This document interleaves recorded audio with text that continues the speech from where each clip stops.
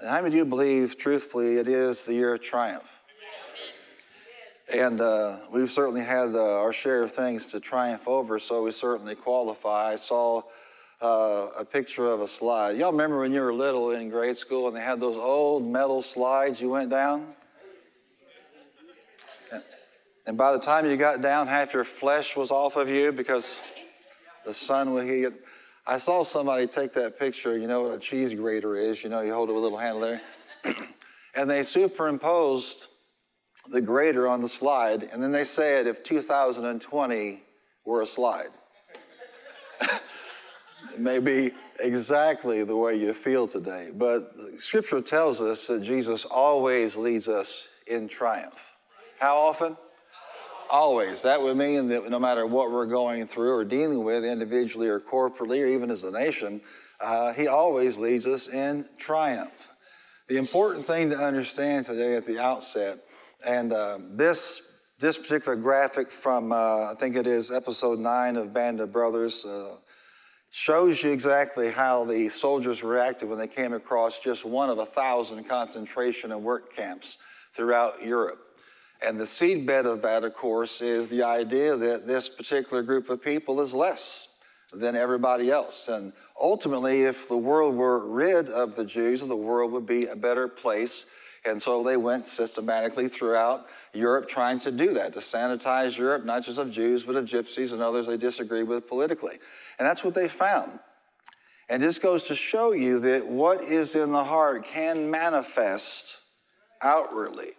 This is not that long ago, and historically it's just really a blip compared to all the stories together of man's inhumanity to man. And the reason this has to be dealt with and dealt with at the real issue level is because it can reproduce itself.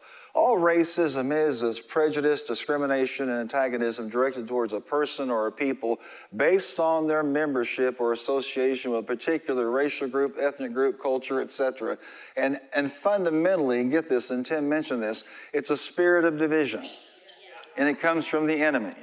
There are people who are divided over race and color, divided over ethnicity, divided over language. They're divided over denominationalism. There are people who are denominational racists. They think they are God's gift to the church and no one else is going to heaven. So this can manifest in a lot of ways, but if you go back to the common denominator, you're dealing with a spirit of division. I love what 1 John 4:20 says. If anyone says, I love God and hates his brother, he is a liar. For he who does not love his brother whom he has seen cannot love God whom he has not seen. Look around this room and say, I see you. If you love what you see, then it's possible for you to truthfully love God. Otherwise, that's just not going to happen. The root of racism is actually fear. And the bottom line is the fruit of racism is hate. Now, love can eliminate both the root and the fruit of racism because perfect love, the Bible says, casts out all fear, the root as well as the fruit. You know, there was this Japanese soldier, and his name is Yokawa Shoichi. At 26 years old, he was drafted by the Japanese Army in 1941. And at that time, a Japanese soldier was taught, you do not surrender under any circumstances. You flee, you protect yourself, you run to fight another day, but you don't surrender. Well, a funny thing happened in 1945 on the deck of the USS Missouri. On August 15, 1945, the Japanese unconditionally surrendered to the Allied forces. But this man didn't get the memo. What he did is he ran into a cave behind a waterfall and he lived off of small animals in the land and fish. And he survived this way up until 1972 on the Isle of Guam that the United States took back. He was discovered by 2 hunters and he tried to attack them, but they were able to subdue him and turn him in. And he began to tell his story. Since that time up until 1972, he thought the war was still on. Well, I want to announce to you today, the war is over and it's time we started living like it. Somebody needs to inform people that this war is due season over and we need to operate in terms of influence like it is over. Turn to somebody and tell them it's over in Jesus' name. When was it defeated? 2,000 years ago? The power to actually defeat this was put in the earth over 2,000 years ago. The nature of racism is a spirit of division, and any division is inspired by the devil. But Jesus said this in Ephesians 2:14, "For he himself is our peace." Aren't you glad for that? "Who has made the two groups one, has destroyed the barrier, the dividing wall of hostility." The hostility between Jew and Gentile, but the hostility between God and man, and the hostility between peoples. In other words, when we are, as a child of God, born again and walking with God, we are the most likely to be free from the chains and the attitudes associated with racism. In fact, when I years ago went to Lakewood Church at Brother Osteen's funeral, all the time up until that point where he died, that church was 1/3 black, 1/3 Hispanic, and 1/3 white. Everybody say, praise the Lord. Why? Because people of faith are most likely to treat people as people are made in God's image. There is no greater force to deal with racism than the Church of Jesus Christ. Genuine Christians. I said genuine Christians versus the poser reality and variety. I want to just help you with something here. Because I don't think that a lot of white people in this country understand the visceral reaction to George Floyd being killed by this cop. All those minutes with his knee on his neck, just callously executing this man on a public street in full view. Now, I have my own views about this particular man. I look at that man's face and I saw that video and I see nothing but a demonized individual. A tool of the devil to steal and kill and destroy. And justice is coming his way. But the average white person doesn't understand the visceral reaction, the solidarity felt in the black community, regardless of where they live all over this nation and even around the world. So I want to help you understand this by using an illustration. When Pearl Harbor was attacked, there was a visceral reaction among all Americans. If you weren't alive during that time, and I was not alive during that time, I do know some people in this room that were alive at that time. But it's captured in its essence in the movie about Pearl Harbor. And when you see the attack on the ships and you see the death and the destruction and the bombs and the fire and the aftermath, and there's a scene where they literally pull up a net full of soldiers or Navy men that were killed in the process, and you see the president's reaction, portrayed by John Voight, you have this visceral reaction, how dare they? And you want to go do something. The problem is, if you don't do something led by the Holy Ghost, you end up going throughout America, rounding up every Japanese American who had nothing to do with what the Imperial Navy did to the United States. We all were alive, most of us, maybe some too young, and the reason that we held this service today was because our children's programs began today, and they weren't going to be exposed to some of this. But we all can remember what happened on 9/11. My mother-in-law had passed away, and her funeral was planned for that very day, and turned on the TV, Mark Randall would call me, and there it was, planes flying into the World Trade Center, this terrorist attack. Every American had a visceral reaction. Pat Tilley, who played for the NFL, resigned his contract and joined the military to fight because of what he perceived as this threat. We all have that reaction. And yet at the same time, it'd be wrong to look at every person of Arabic or Semitic descent with somehow suspicious eyes that they're going to do something to you as well. In other words, all of us can relate to the visceral reaction. What we can't do is act in a way that's inconsistent with the Word of God and the love of God. That's the key here. But a lot of Americans can understand this when it's in that kind of a context. Well, in Luke chapter 10, I want you to look at this with me, just as an introduction to what we're doing today. Turn to somebody and tell them, Jesus is the answer. The love of God is the answer.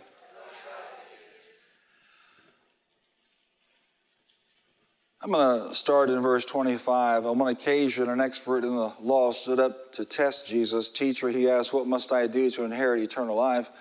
What is written in the law, he replied. How do you read it? He answered, love the Lord your God with all your heart and with all your soul, with all your strength and with all your mind, and love your neighbor as yourself. You have answered correctly, Jesus replied. Do this and you will live.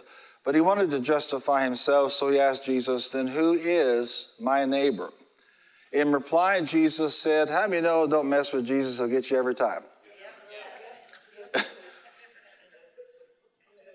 I mean, I can imagine the disciple just sitting back and going,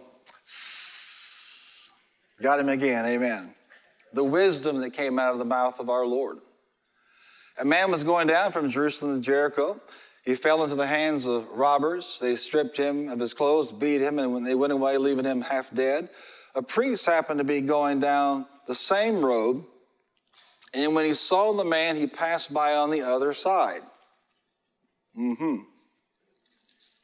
So too a Levite, when he came to the place and saw him, passed by on the other side. But a Samaritan, as he traveled, came where the man was. And when he saw him, he took pity on him. Now watch this. Jewish priest, Jewish Levite, are you here? Jewish man beat up by a robber, but it's a Samaritan who the Jews hated and the Samaritans hated the Jews that stopped and took pity on this man. Watch this. He went to him and took pity on him. He bandaged his wounds, pouring oil and wine. He took the man on his own donkey, took him to an inn, and took care of him. The next day he took out 2 silver coins and gave them to the innkeeper. Look after him, he said, and when I return, I will reimburse you for any extra expense you may have. Which of these 3 do you think was a neighbor to the man who fell into the hands of robbers? The expert in the law replied, the one who had mercy on him. Jesus told him, go and do likewise. And guess what? The same command is over you and me today. Go and do likewise. And compassion overrule anything that may have programmed you to think differently about people that are different than you are. So I just want to explain this to you, that there's a way to triumph over racism. But it's never going to be legislated by a government. You can't protest enough or even write enough to get it. It can't happen that way. And you should obviously raise your voice to injustice. That's not a problem. Writing and protest are not the same thing. You can't pressure somebody, bully somebody, or shame somebody into this triumph. It won't work. In today's world, you're no longer judged just by what you say. You're judged because you didn't say anything. That's not going to get somebody triumph over racism. There's no power there to make it happen, no matter what the intentions are.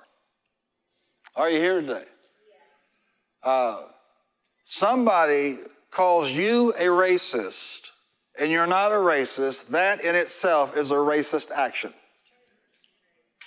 And that kind of thing needs to be called out, because it doesn't produce any life. It doesn't produce any good. It doesn't affect any change. You know, the Bible says of our heart, according to Jeremiah, the heart is desperately deceitful. We have a hard time even engaging our own hearts, let alone run around judging everybody else's hearts. So if you've been prone to do that, here's a counsel for you. Shut up. Scripture says, be quick to listen, slow to speak, and slow to become angry. Your job is to focus on your heart.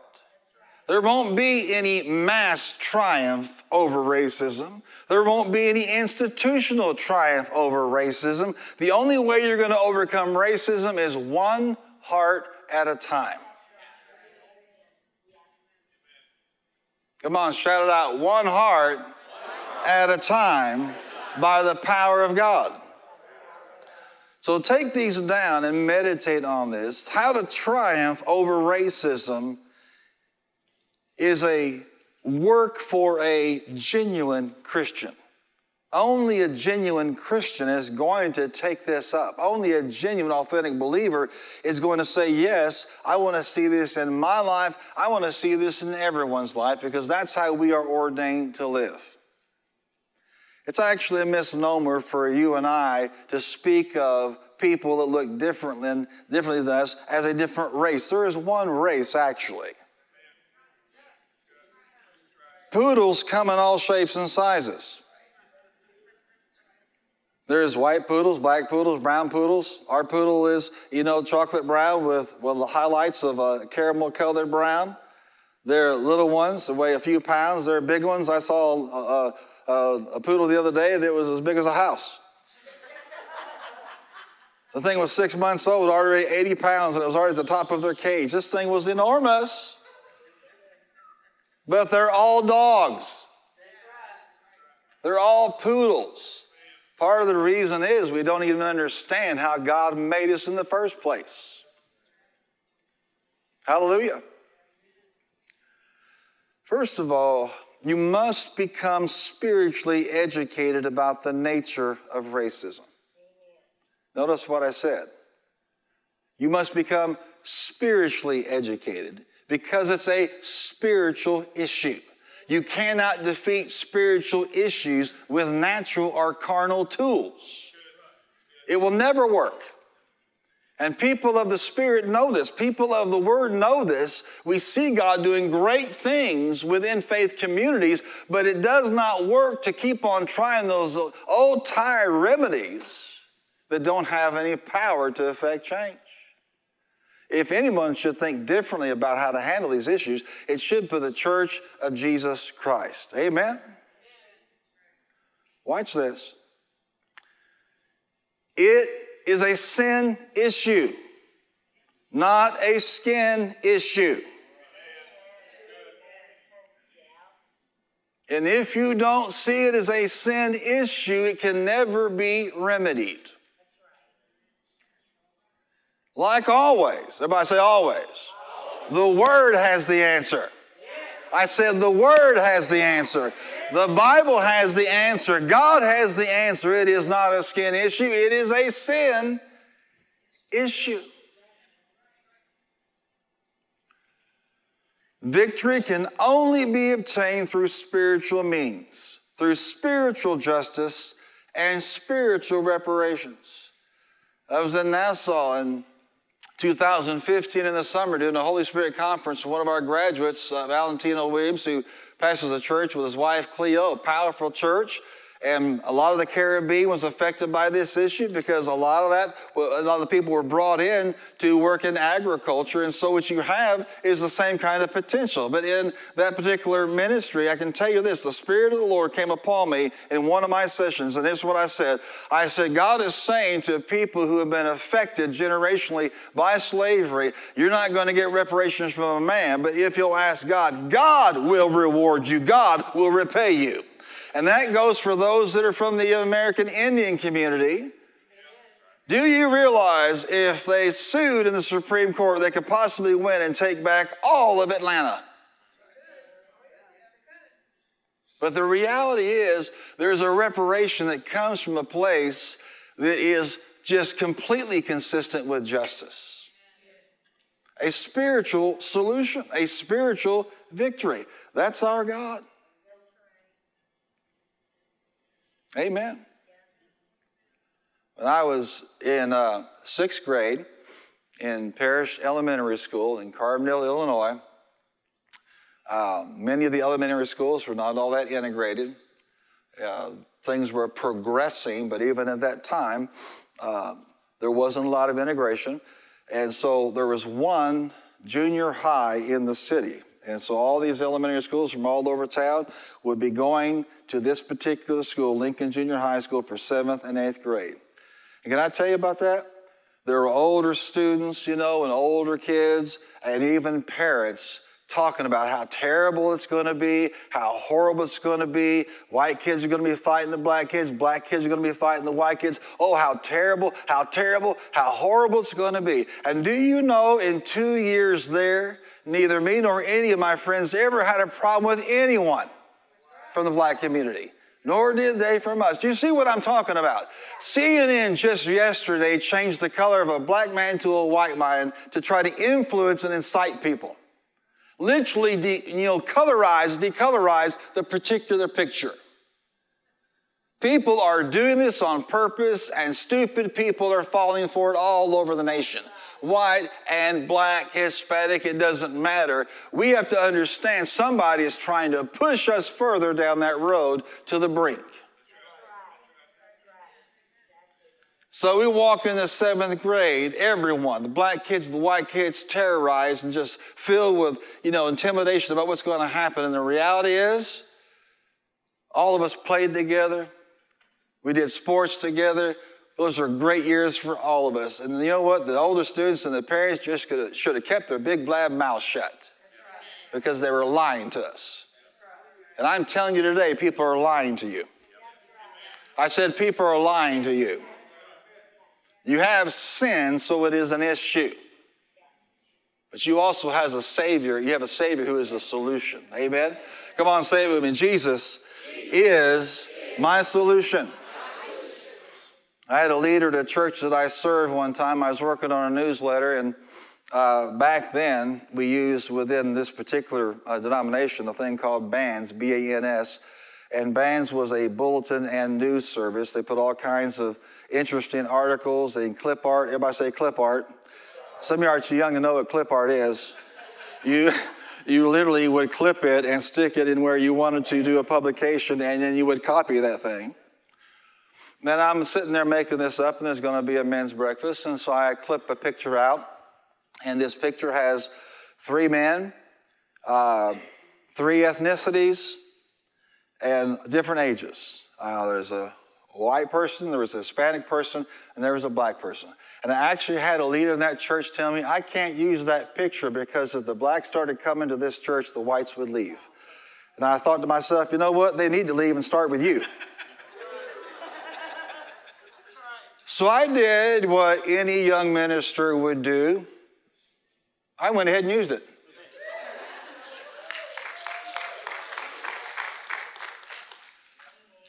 It's real, but that doesn't mean it has to be real in you. You can be the solution.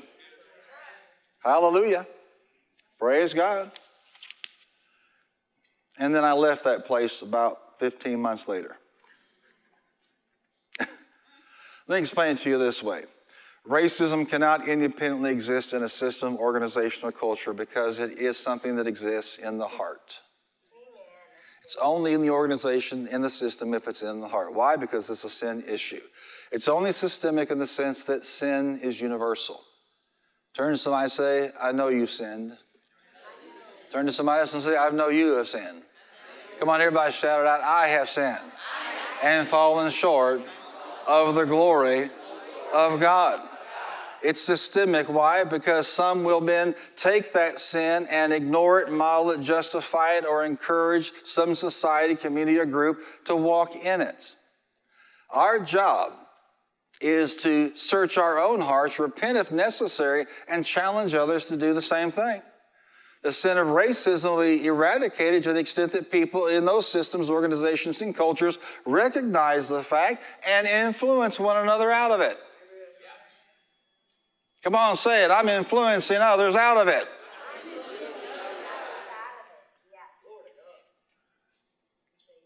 To view racism any other way is to be ignorant of sin's power and the remedy for it. A person that is a racist has a sin problem. That person needs deliverance. They need a Savior, and Jesus is that Savior. Amen? How is the answer? It's because of what He did for you and me, the love of God demonstrated through the blood of Jesus Christ. Is sin powerful? Yes. Is racism a sin? Yes. The blood's more powerful. Come on, say it with me. Sin is the issue. Racism is a sin. The blood is more powerful.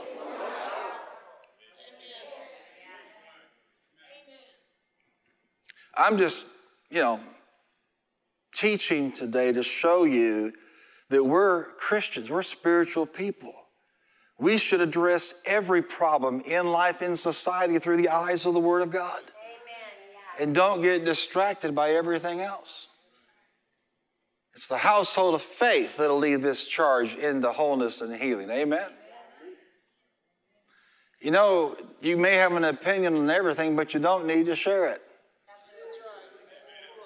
Some people have no Facebook filter at all. Amen. Some of y'all may need to fast it. Moving right along. Number 2, search your own heart for any remnant of racism. No one, however, can convict you of racism but the Holy Spirit. That's right. That's right. He's the one that knows. That's right. He's the one you should listen to. And you should be honest with him when he talks to you. If it's there, listen to him and repent of it. Do you see what I'm saying to you? Everything right now is trying to deal with these issues from the outside in. The Holy Spirit goes on the inside, where no one else can go and deal with you and deal with others if it's there. Just because you got born again doesn't mean your mind's completely renewed. My brother-in-law, Ben Priest, told this testimony in front of 50,000 bikers at the motorcycle rally at KCM grounds out in Fort Worth years ago. And his testimony was the power of God to bring love into a heart and push all that other evil out. And by his own testimony, he said, I hated blacks, I hated Hispanics. He also said, I hated Yankees. Now, and I mean hate. We're not talking about dislike somewhat. To Ben, anybody north of Louisiana was a Yankee. And here's his testimony. He also hated cats. Sorry, Jackie. This is Ben's testimony, not mine. I'm just relaying here. Hallelujah.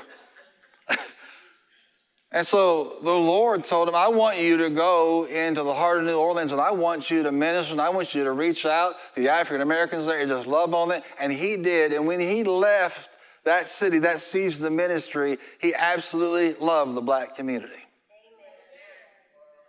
And the Lord sent him in to minister to a bunch of Hispanics and say, I want you to love them and minister to them and give them my word and share the truth of things that have set you free. And after that season of ministry, God put such a passion and a love in his heart for the Hispanic peoples in this world. Then the Lord had you marry my sister, a Yankee. That was and still is a work in progress, hallelujah. And the worst part is she came with cats. Sure did. Now, you'd be hard-pressed to find somebody that loves the Lord and exudes love now. But this is a boy that was taught to be mean. This is a boy that was driven into the outlaw biker world because of wickedness and meanness, and the Lord brought him up out of that. So powerful is that ministry that outlaw leaders around the country actually open up their hearts and lives and clubs to let members of the tribe of Judah share the love of Jesus with them. That's how powerful the transformation. Look at somebody and tell them, it's a spiritual solution. Search your own heart. It's not about somebody else telling you what you are, what you're not. The Holy Spirit is the only person to be completely honest with you.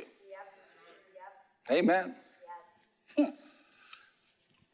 Yankees, cats. Hallelujah. Ben weighed about 300 pounds, 6'5". Tammy probably weighed about 114 pounds soaking wet that time. They weren't married very long, and Ben's mind wasn't very renewed, so they got into an argument about something, and he said, I'm leaving. He goes towards the door. Where are you going? I don't know, I'm just leaving. She stood in the door frame of that door. He come up, tried to push his way through it. She took that bony finger of hers and just pecked him in the chest. We're married, married, married, married. You're not going anywhere. He got a Yankee with an attitude is what he got. And some of y'all have met her sister. Praise God. Number 3, consciously, and I said consciously, treat all people with dignity and respect. Everyone, everywhere, every day. Come on, shout it out loud. Everyone, everywhere, every day, no matter who they are, because that's who we are as believers. Called to love. The greatest commandment, love the Lord your God with all your heart, your mind, your soul, and your strength. And what? Love your neighbor as yourself. And who is your neighbor? Amen. You're a Samaritan. Well, it could be a Jew, somebody on the other end of the political and cultural spectrum. Love your neighbor. It's not the one that lives next door to you. That's a given. Come on, say it one more time. Everyone. Everywhere. Every day. And I tell you what, you practice that, and after a while, hallelujah. Thank you, Jesus. My dad is my hero. He's a great man. Give him a hand clap today.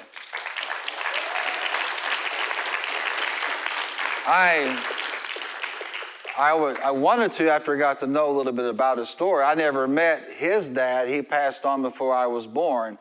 But he got him as a little boy, and he told him up front, you will never treat anyone of a different color different than yourself. You will respect every person, and you will not judge somebody by what they look like.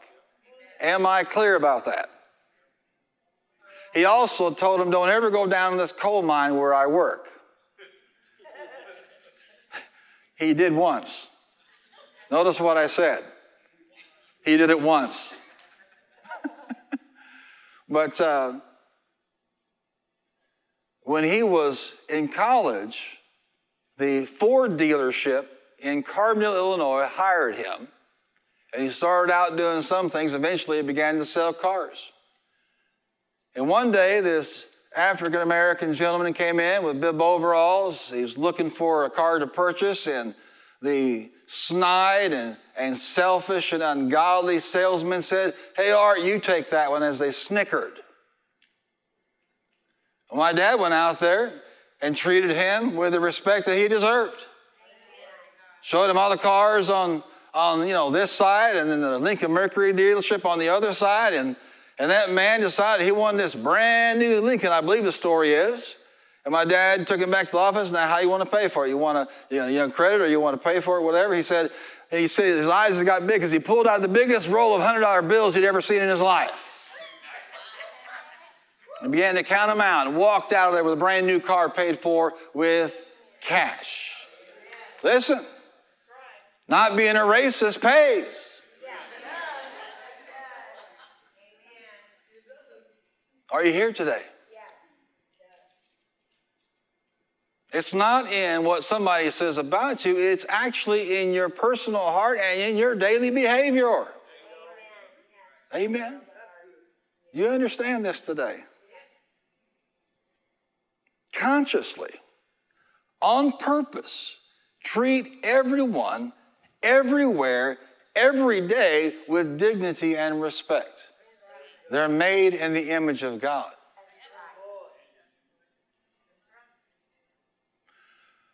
Number 4, challenge racial language, behavior, and attitudes, racist language, behavior, and attitudes whenever you witness it.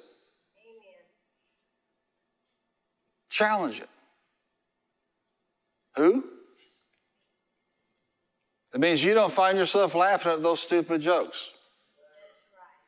Cultural, ethnic, racial, you don't do it. You're a child of God. It's not funny. Now you say, that's right, Pastor Art. When I hear something like that, I just walk away. Here's my challenge. Don't walk away first. Challenge it and then walk away. That's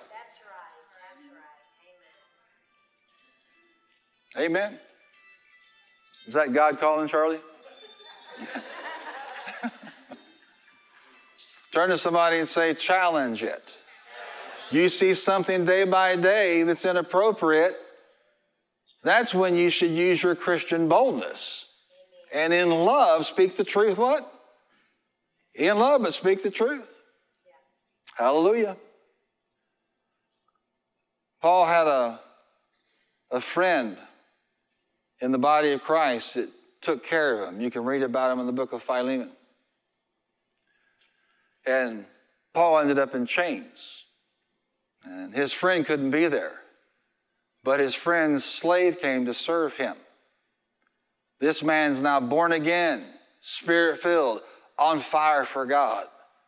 And Paul ascended him back to where he comes from. And he says to him, I could order you to do the right thing, but I'm pleading to you as a brother. Do not treat him as a slave. Treat him as a what? As a brother. And the point of the matter is, the people of God have the keys here. And they should be using them. You have the authority here. You should be using it. You have the wisdom here. You should be using it. Hallelujah. And not only do you call things out as you live every day, everywhere, amen, every person with dignity, you make up your mind to be a blessing.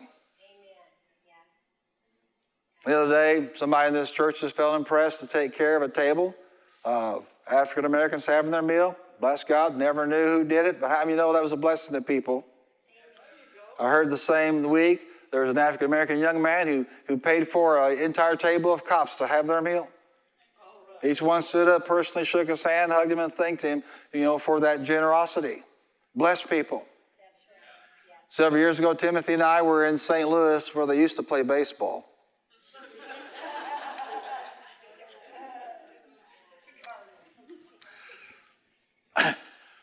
And I'm believing God they will again.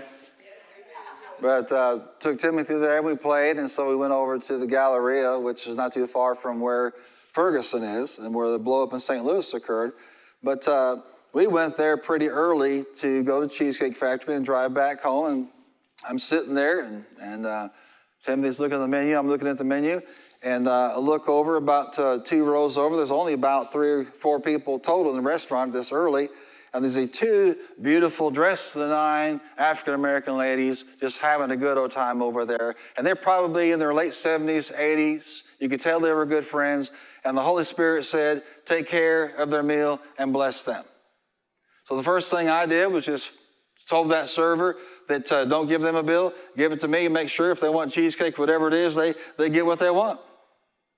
And I'm like, okay, everybody say, do what God tells you to do.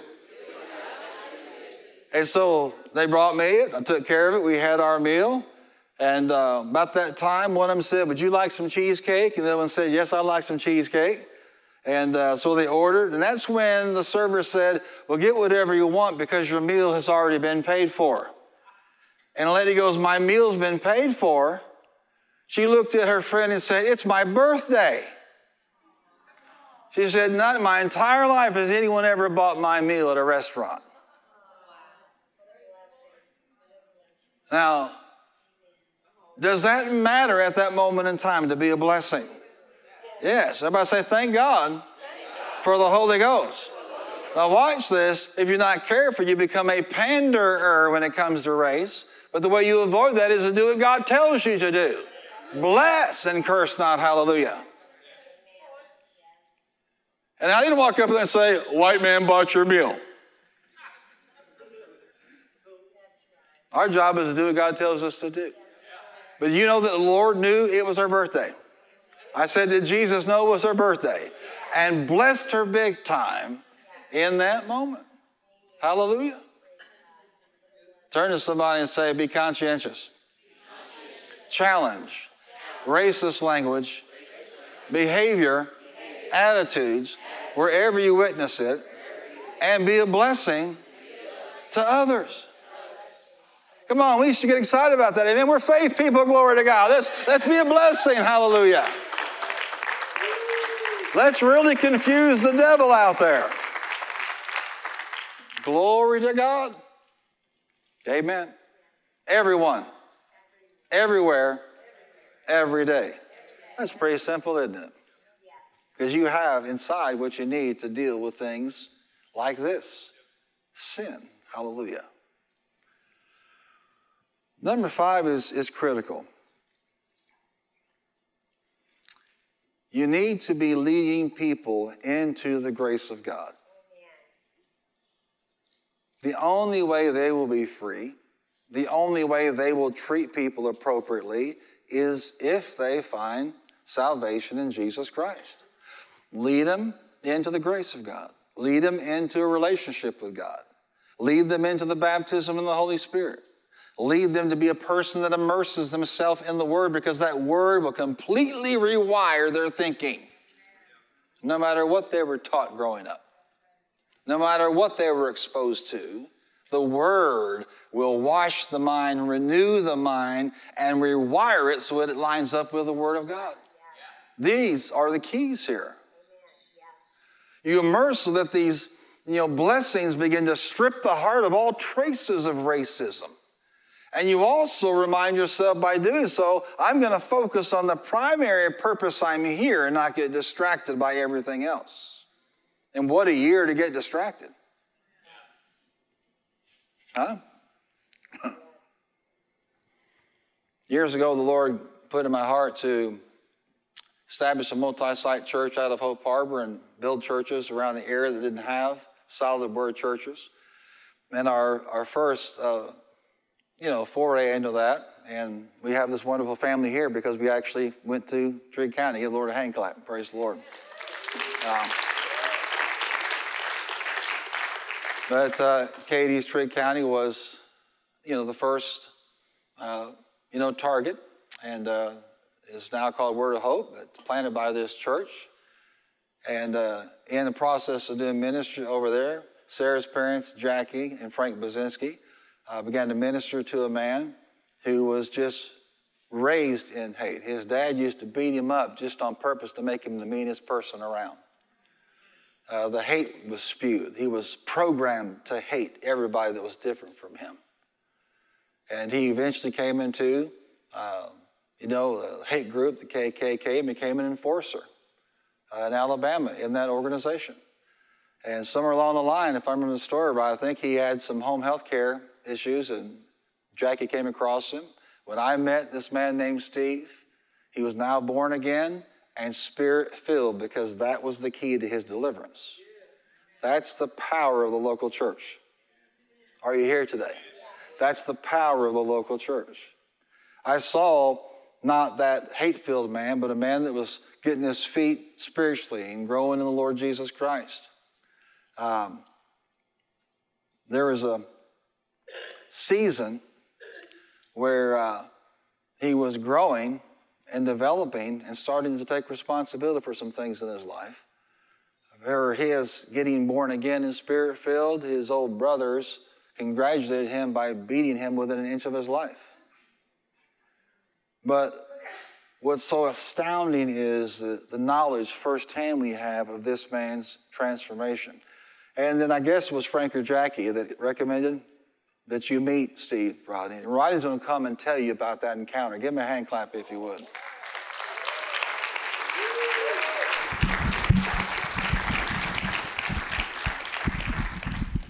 Thank you, sir. Amen.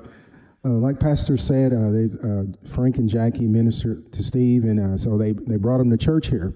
And, I knew about his testimony, but, I hadn't talked to him personally. I saw him here a few times, but I hadn't saw him. Honestly, I was a little bit nervous about meeting him. I really didn't know how he's going to even feel toward me or whatever. But anyway, Frank talked to me, and he said that Steve wants to meet you, and he wants to talk with you. And I was like, okay, sure, So they set up a meeting for it after church one day. And so anyway, we met. And, I figured, I said, well, I was thinking, he's probably going to want me to forgive him for how he's acted. And I thought, I can do that. I don't know the guy, and, I'm a Christian. So anyway, we met, and as we began to talk, he began to cry and tell me, about how God changed his life. And he asked me if I would forgive him for the things he did to black people and everything. And I thought in my mind, I was like, yeah, sure, I can do that. So, as I went to forgive him, something happened to me. It's this anger. I don't even know where it was from. This anger just came up inside of me, and it was something spiritual. And I just felt this rage toward him, and I couldn't forgive him. I just sat there and looked at him, and it was almost like a generational thing. It just felt like this. I can't even describe it. But I just sit there and looked at him with tears in my eyes. and he was looking at me, and I couldn't forgive him. So I just began to look inside, and I was praying to myself. I said, Lord, and I just felt God speak to me and say, this has to be your choice. But if you try, I'll help you. And so as I tried, I felt the peace of God come over me and the power of God, and I was able to forgive him. And so anyway, I forgave him, and we sat there and we hugged and we cried like babies for I don't know how long. And it just felt like the weight of the world just came off of my shoulders at that moment. And it was only through Jesus that did that. And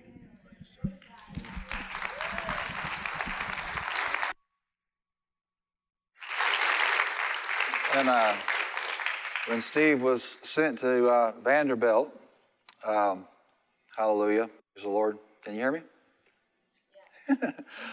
When he went to Vanderbilt, he was in very, very rough shape. And this nurse walks in and says, hello, I'm your charge nurse. And it was a black woman. And he did the same exact thing with her. He said, I want to apologize.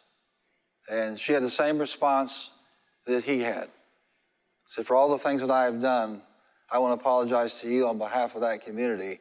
And right there in that hospital room, even though physically he was in very, very bad shape and wouldn't actually make it much longer on this earth, he walked out of this earth in perfect peace, reconciled with God and man. And that's the power of God. That's the power of God. So I just want to encourage you again, it's a sin issue. And only spiritual remedies will work with sin issues. In terms of your own life, amen. Make sure you follow these simple guidelines. Become spiritually educated. Nothing in the natural is going to work in this situation. Make sure you search your own heart for any remnant. Let the Holy Spirit talk to you and repent if it is there. Let God minister to you in that situation. Conscientiously treat all people with dignity and respect. What? Every day, everywhere, every person. That's the mindset. Challenge racist language, behavior, and attitudes wherever you witness it, and be a blessing to others, and lead them into the grace of God. You'll be amazed what the power of God can do. I've never seen natural means take care of these issues, but when God truly has met somebody and forgiven them, and they've accepted the love of God, it's radical in their transformation. And that's what this nation needs. I said, that's what this nation needs. I said, that's what this nation needs. Can you give the Lord a big hand clap and thank Him?